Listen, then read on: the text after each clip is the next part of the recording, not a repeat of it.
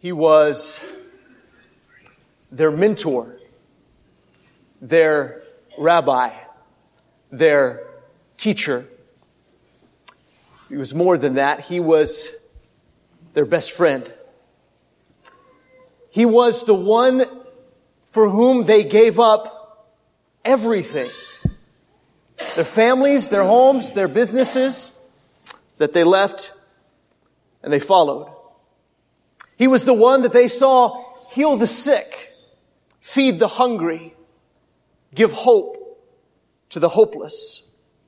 He was the one that they knew the prophets had been talking about. The one that would not only restore Jerusalem to her former glory, but would make Jerusalem the center point, the focal point of the entire world. That would bring God's kingdom. But then, he was betrayed and brutally murdered. Their hopes, their dreams, dashed, destroyed. But then, one Sunday morning, it all changed, didn't it? One Sunday morning, everything changed. Not just everything for those apostles, but everything changed for humanity, for everyone, for all of us. And that's what we're going to talk about in our series this month. The resurrection is the event that changes everything. As Quentin put it and alluded to in his communion focus, that there is nothing more practical than talking about the death and the resurrection of Jesus Christ. It changes the way we feel about our doubts and our fears. It changes the way that we feel about the way we live our lives every day, day in and day out, what our jobs mean, what family means. It changes the way we hear the words cancer, changes the way we hear the words death. It changes the way we feel about guilt, the way we feel about fear. It changes everything. And Christianity has as its pivotal point what makes Christianity Christianity, and I'm going to make this bold statement that's on the screen, that if the resurrection is a lie, then no one should be a Christian. And that's really what Paul is saying in 1 Corinthians chapter 15. He says, listen, if the resurrection is a lie, then what we're preaching to you is a lie. It's futile. It's in vain, and your faith is in vain. If the resurrection isn't true, if it's a lie, then no one should be a Christian. But if the resurrection is true, then everyone should be a Christian. If the resurrection is true, then Jesus is the way, the truth, and the life, and the only way to the Father is through Christ. And so everything comes down to this question, doesn't it? Everything about our life, everything about what we're doing here, everything about our very existence comes down to this question: is the resurrection true? Did God really come to earth as a man? Did he die on the cross? Was he buried in a tomb? Was he raised from the dead? And if that's true, then everything must change. The way we live our lives, the way we think about God, the way we think about ourselves, the way we think about the future, everything has to change if that's true. Now, somebody here this morning may very well be skeptical about the resurrection. And I want to tell you, why wouldn't you be a little bit skeptical about the resurrection, right? I mean, this is kind of strange stuff, isn't it? I mean, we share with all humanity a common experience, right? That we have all buried loved ones. We've all had friends and family members, people that we love dearly, that have breathed their last breath. And we've buried them. And that's the last we've seen of them. People don't come back from the dead. That is our common experience. That's what we've seen, and we've never seen anything different than that. When you bury someone, 3 days later, they're still in the grave. That's our common experience. And so if somebody goes around talking about how someone came back from the dead, and not just came back from the dead as in revived, but resurrected with a new body that would never die again, the first fruits of a new creation, you say, well, that's a little hard to believe, right? That's a little difficult to believe. So some people might very well be very skeptical about that. And others of us might believe it simply because we've never questioned it. We've never really thought about it. I'd say sometimes we know it intellectually. We've heard it 1,000 times. We've grown up going to church. We've heard it. And so intellectually we believe it, but it hasn't really sunk into our hearts. It hasn't really captured our imagination, and we haven't really stopped to ask ourselves, what if this really is true? What if this, in every detail, is really the real reality? What if God, the second person of the Godhead, came to this earth and He died for us, and He conquered sin and death for us, and He rose from the dead, and what is coming is His second coming and a resurrection? And what if all of this glorious truth really is true? So, whoever you are, whether you're skeptical about it and you say, I just don't know about all of this stuff, or you believe it intellectually, but you really haven't let it sink into your heart, or even if you have let it sink into your heart and you believe it with every fiber of your being, then it's always good to talk about what the Bible says about resurrection. See, because if you're skeptical about it, you need to know that the Bible isn't all just written to say, hey, it happened, just accept it and get over it.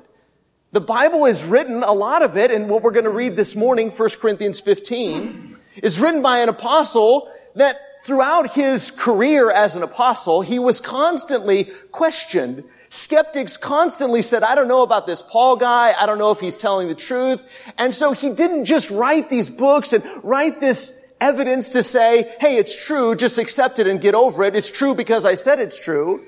He laid out, here's why you should believe it. If I'm going to tell you a truth that is going to change everything for you and for all humanity, I better give you some proof, right?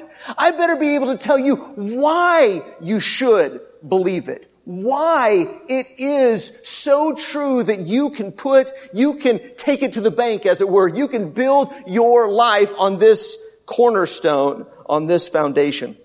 So this morning I want to look at 1 Corinthians 15. We're going to go through this chapter throughout this month and talk about some different things, what it changes for you, how it changes your life. But this morning I want to talk about 5 reasons that Paul lays out to believe in the resurrection. 5 reasons to believe in the resurrection. And again, if you're at all skeptical, that's okay, because the people that Paul was writing to were skeptical as well. In fact, he was writing to a group of Christians who had been convinced or started to be convinced by other people that resurrection in general and that idea of people ever coming back from the dead, that's just ridiculous. And they were starting to accept, or think about at least, maybe this isn't true. Maybe people don't come back from the dead. And so Paul writes to them to say, nonsense. I know for a fact that people come back from the dead because Jesus came back from the dead. If people don't come back from the dead, then Jesus didn't come back from the dead. And if Jesus didn't come back from the dead, then what are we doing here?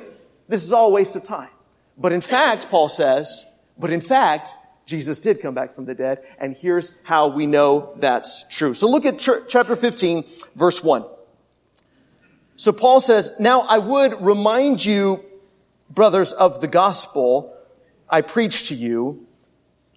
Now, that's something we have to remember too, isn't it? That Christianity is about the gospel. And what does that mean? It means the good what?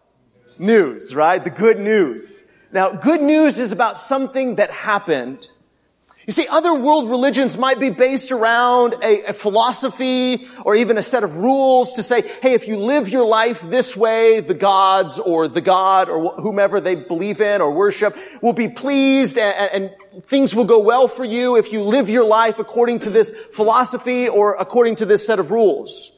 But Christianity is different because Christianity revolves not around a philosophy or even a set of rules, but it revolves around an event.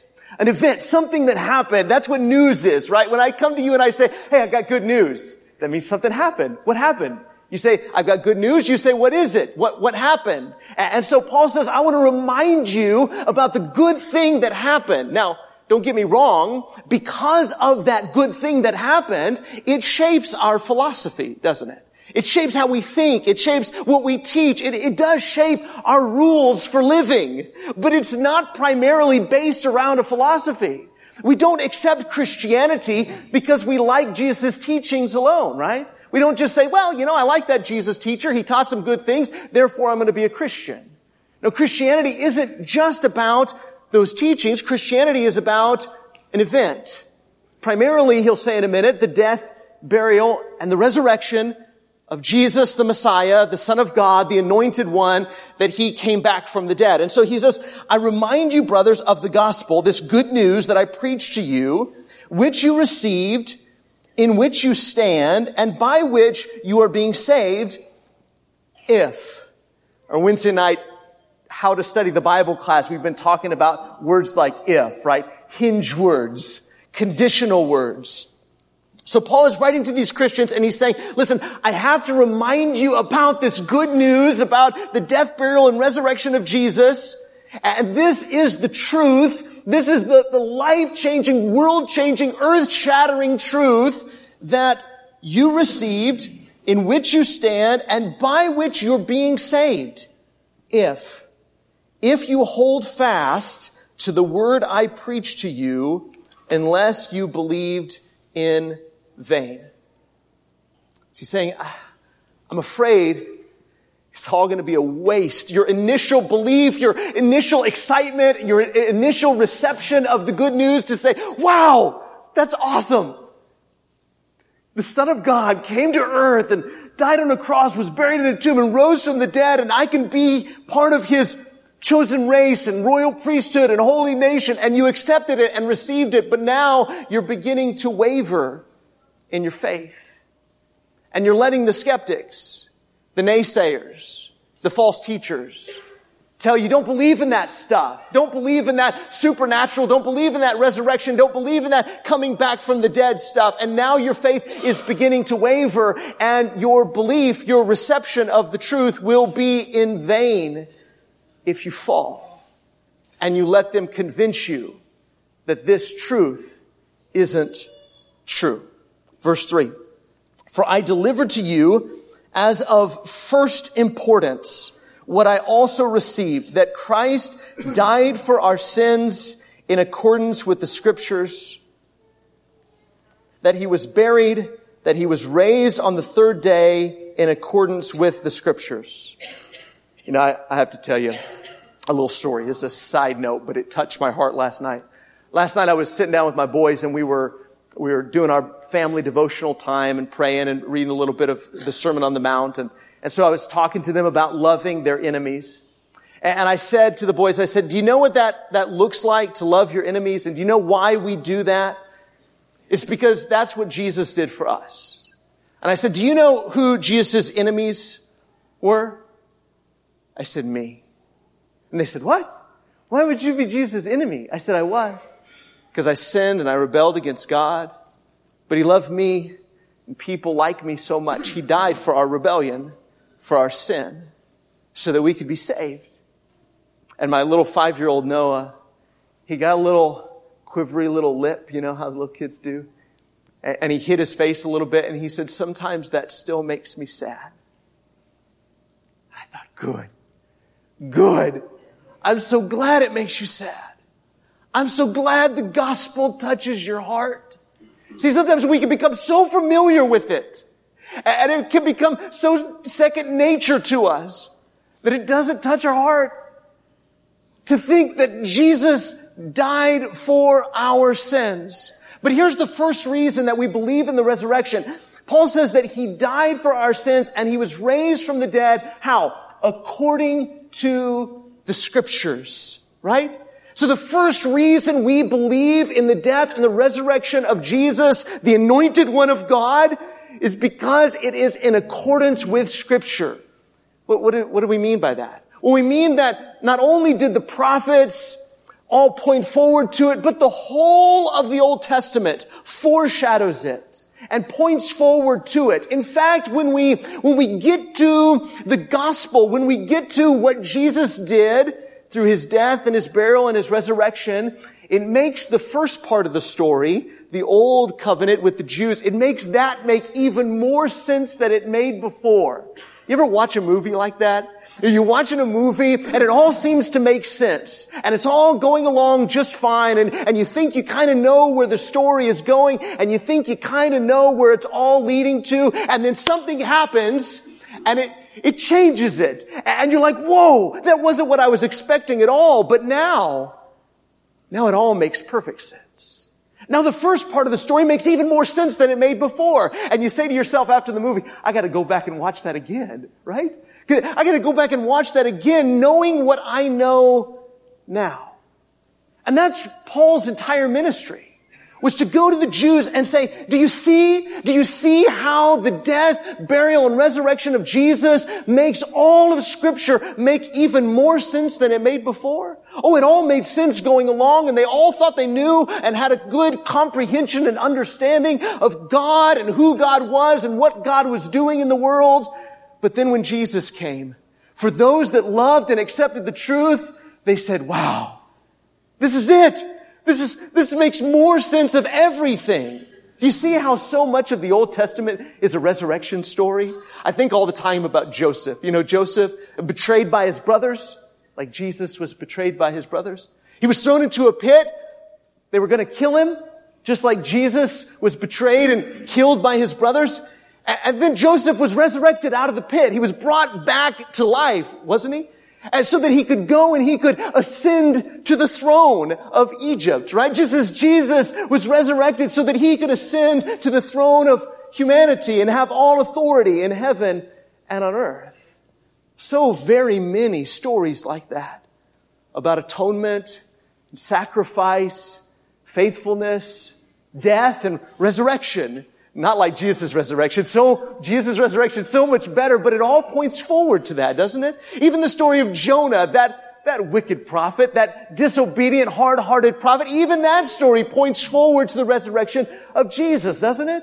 Here you have one who was thrown into the sea and swallowed up, and 3 days later he came out alive, so that he could lead a host of people to God, just as Jesus did, was resurrected, came back, so that he could lead a host to God. We see it, don't we? When Peter preached the first gospel sermon on the day of Pentecost, he was saying the same thing, wasn't he? He was saying, listen, this all makes sense, doesn't it? It makes sense in light of what has been written for 1,000 years. It all makes sense of our history and our past and our Scriptures.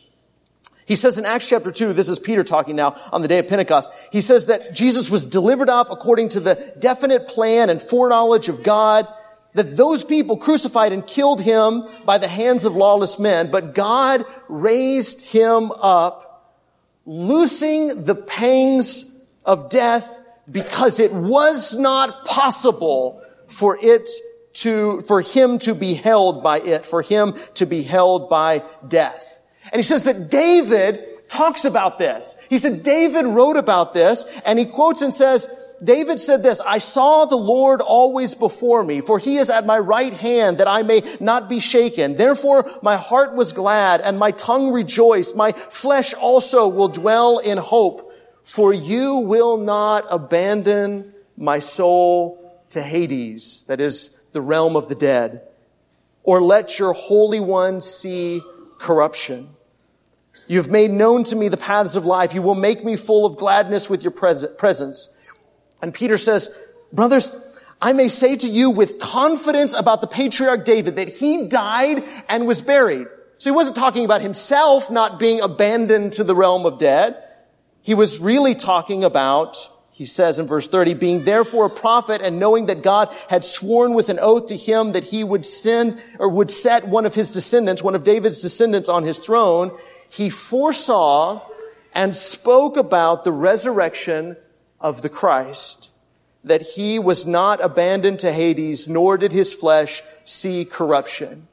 Peter says, this Jesus God raised up, and of that we all are witnesses.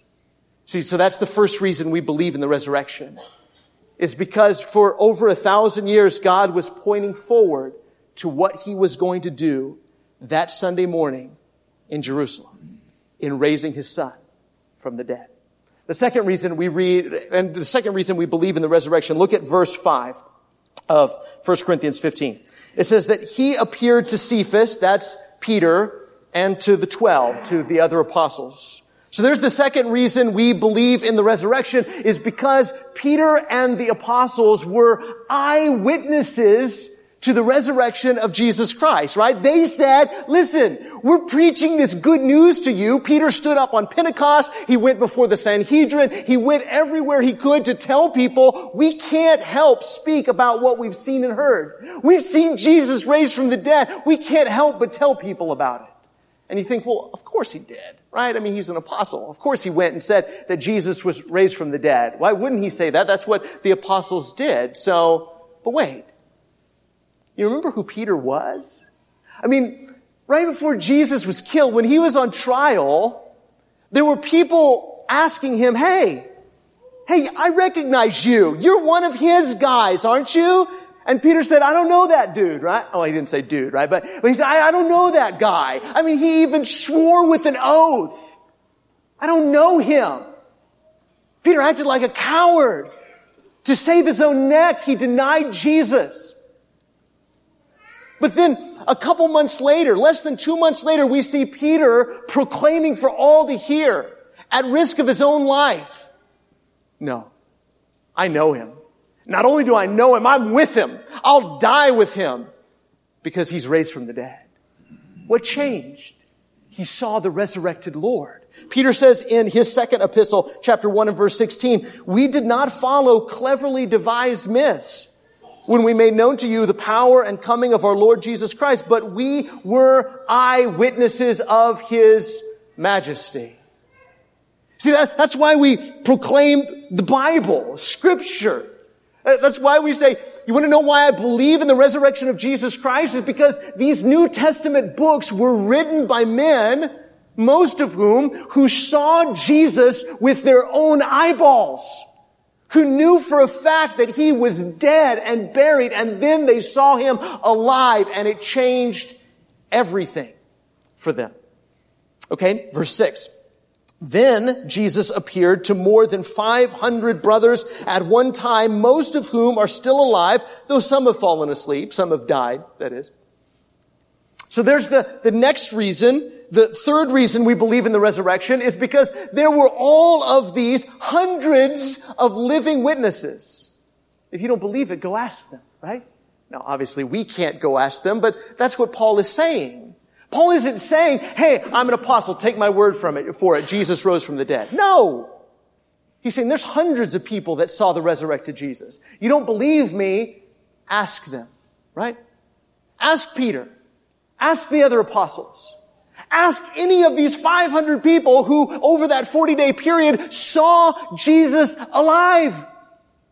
They talked with him. They ate with him. They touched him. They saw him.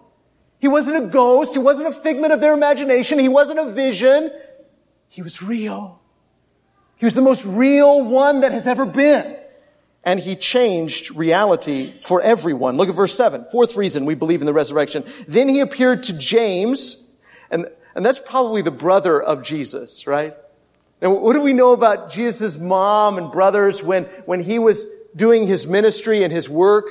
Well, there was a time they probably thought that he was out of his mind, right? I mean, that's what you would think, right? I mean, if you have brothers and sisters and they go off talking about how they're the king of the world, I mean, you're going to think they lost their mind, right? I know them, right? I saw them. I grew up with them, right? So James, at one point, thought, man, That's Jesus. That's my brother we don't talk about, right? But now, I got to tell everybody about him. Because why? Because he's the Son of God. Because he died for our sins.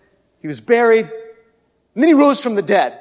And I imagine if you were to talk to James, you were to go to Jerusalem where he was a leader in the congregation there, and you were to ask James and say, tell me about your brother Jesus. His eyes would get big, and you say, well, I don't know if I believe this whole resurrection thing. He'd look at you and say, why not? I saw him.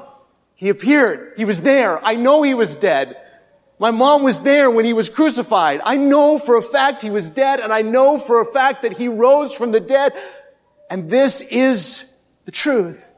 And then he says to the other apostles, and I think here the word apostles is being used in more of a generic sense. Apostle means somebody that's sent out on a mission. He was a missionary, right? And so Jesus appeared to so many people. And what did they do after they saw Jesus? Even if before they were cowards, even if before they didn't believe in him, even if before they denied it, even if before they were skeptics, they went into the world and they said, everybody has to know this. If the resurrection was a lie, nobody needs to be a Christian. But if the resurrection is true, then everybody needs to know that Jesus Christ is the Son of God. Everyone needs to know that he died for their sins. Everyone needs to know that he lives and he reigns. See, that's what we do. That's what we do when we know. When we know, not just intellectually, not when we just say, well, I'm pretty sure about this whole resurrection thing. I think it's true. I grew up in a Christian home. I go to church on Sundays. And if it really sinks into our hearts, we become missionaries, don't we? We become missionaries in our workplaces, missionaries in our schools. We don't beat people over the head, but any chance we get to tell them good news and we say something has happened. Something that has happened that changes everything. It changes the world, and it will change you if you'll believe it and accept it. And we don't expect you to believe it blindly, but believe it because it's in accordance with the Scripture. Believe it because Peter and the other apostles saw the resurrected Lord. Believe it because hundreds of people that testified to Jesus' resurrection believe it. Believe it because his own brother says that it's true. Believe it because the apostles, the missionaries who went into the world, believe that it's true. And finally, the last reason, number 5, verse 8, Paul says this, last of all, as to one untimely born, he appeared also to me. Remember when that happened? The road to Damascus. Paul is walking along on his way to Damascus to arrest Christians, to put them in jail because they're a bunch of crazy heretics that are hurting the cause of Israel. And he was on his way to arrest and imprison Christians. And Jesus appeared to him. He says, verse 9, for I am the least of the apostles, unworthy to be called an apostle because I persecuted the church of God. But by the grace of God, I am what I am, and his grace toward me was not in vain. On the contrary, I worked harder than any of them, though it was not I, but the grace of God that's with me. Whether then it was I or they, so we preached, and so you believed. Let's talk about Paul for just a second. Saul of Tarsus. Now, the fact that the leading persecutor of Christianity became a Christian should cause every skeptic to stop in their tracks and say, man, what would it take for that to happen, right? What would it take for the leading persecutor of Christianity to suddenly stop and accept Christianity as the truth? Not just accept it and start going to church on Sundays, but accept it so much that they said, man, I got to make up for lost time. I got to go into all the world, and I got to tell people about this resurrected one. I was thinking, I like silly analogies because that way it sticks in your head. But what if there was somebody that devoted their entire life? They're young and ambitious. They got a great head on their shoulders. They're smart and well educated. They're a leading scientist. They have several PhDs. And they devote their life to debunking the myth of the Bigfoot, right? They say, okay, I'm gonna devote my life to proving to people that there is no Bigfoot. Now, I'm not making a claim one way or the other on finding Bigfoot. I don't know. It's just an analogy. So what if Somebody said, I'm going to devote my entire life to that, to debunking that myth. And one day they're on their way to a conference where they're about to expose them and put them down, and all the people that believe in the Bigfoot, and they're about, I'm going to embarrass them so bad, they're not going to know what hit them. And on the way, something happens. Where now, they don't just walk away saying, I'm not so sure anymore. I'm not so sure that I was right. No. They walk away saying, I'm going to throw away everything I had before. My entire career, all of my education, everything I was working for to show that this was a lie. Now I've changed my position, and I so much believe that it's true, I'm going to become the leading advocate of the truthfulness of these claims. That's exactly who Paul was, right? Paul was the guy who wanted to see Christianity snuffed out, who didn't believe it for a moment. He believed in resurrection in a general sense, that at the end of the age that there would be a resurrection. But he certainly didn't believe that Jesus was the Messiah. He certainly didn't believe that Jesus came back from the dead. I'm sure he had his guesses about what happened with Jesus' body. But on that day, on the road to Damascus, he knew without a doubt what happened. And he walked away saying, not only am I going to change my position, I'm going to become the leading advocate for Christianity in the world. Ends up writing more books of the New Testament than anybody else. And if you're not so sure, you got to stop and think about those truths, those evidences, those proofs, right? You got to stop and ask yourself, how is it that someone born in Bethlehem would grow up and be 33 years old and end up fulfilling and being the fulfillment of all of the promises and even all of the stories of the Old Testament, would end up shining light on everything and making everything in the Old Testament, in the Old Covenant, make even more sense than it did before. How could someone do that? How could it be that he appears after his death to his apostles? And then how could it be that he appears to hundreds more, and to his brother, and to other missionaries who would go out into the world? And how could it be that the leading skeptic, the leading persecutor, the one who would rather kill a Christian than become a Christian, how could it be that suddenly his mind is so drastically changed? You've got to deal with those things. As for me, I am firmly convinced, more than I know, that my own name is Wes McAdams. I can't prove to you. I can show you my birth certificate, but you might even question that, right? More than my own name, I'm convinced that Jesus Christ not only is the Son of God, not only that he died for my sins, but that he rose from the dead. And that changes everything for me. It changes how I parent. It changes how I love my wife. It changes what I think of death. It changes what I think of sin.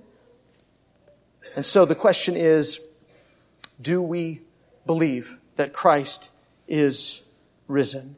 One more time, Peter's words in Acts chapter 2 and verse 24.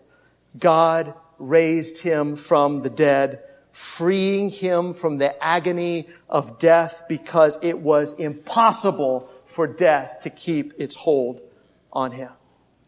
Let's say a prayer real quick. Father God, convince us through your word of the truth.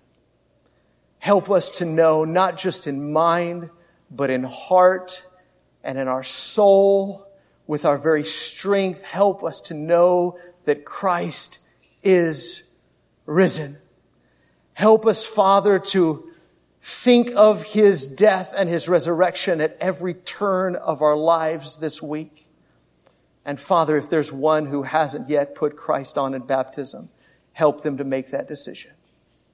In Jesus' name we pray. Amen. In a moment, our elders would love to meet with you in a room in the back after services are done. But if you're here and you're convinced, maybe you've known for a long time and you just need to get back on track and live a life that reflects the fact that you believe Christ is risen. Or maybe for the first time, you need to be buried with Jesus in baptism so that you can be raised up to walk in a resurrected life, in a new life. Whatever it may be, if we can help you, come forward now as we stand and sing.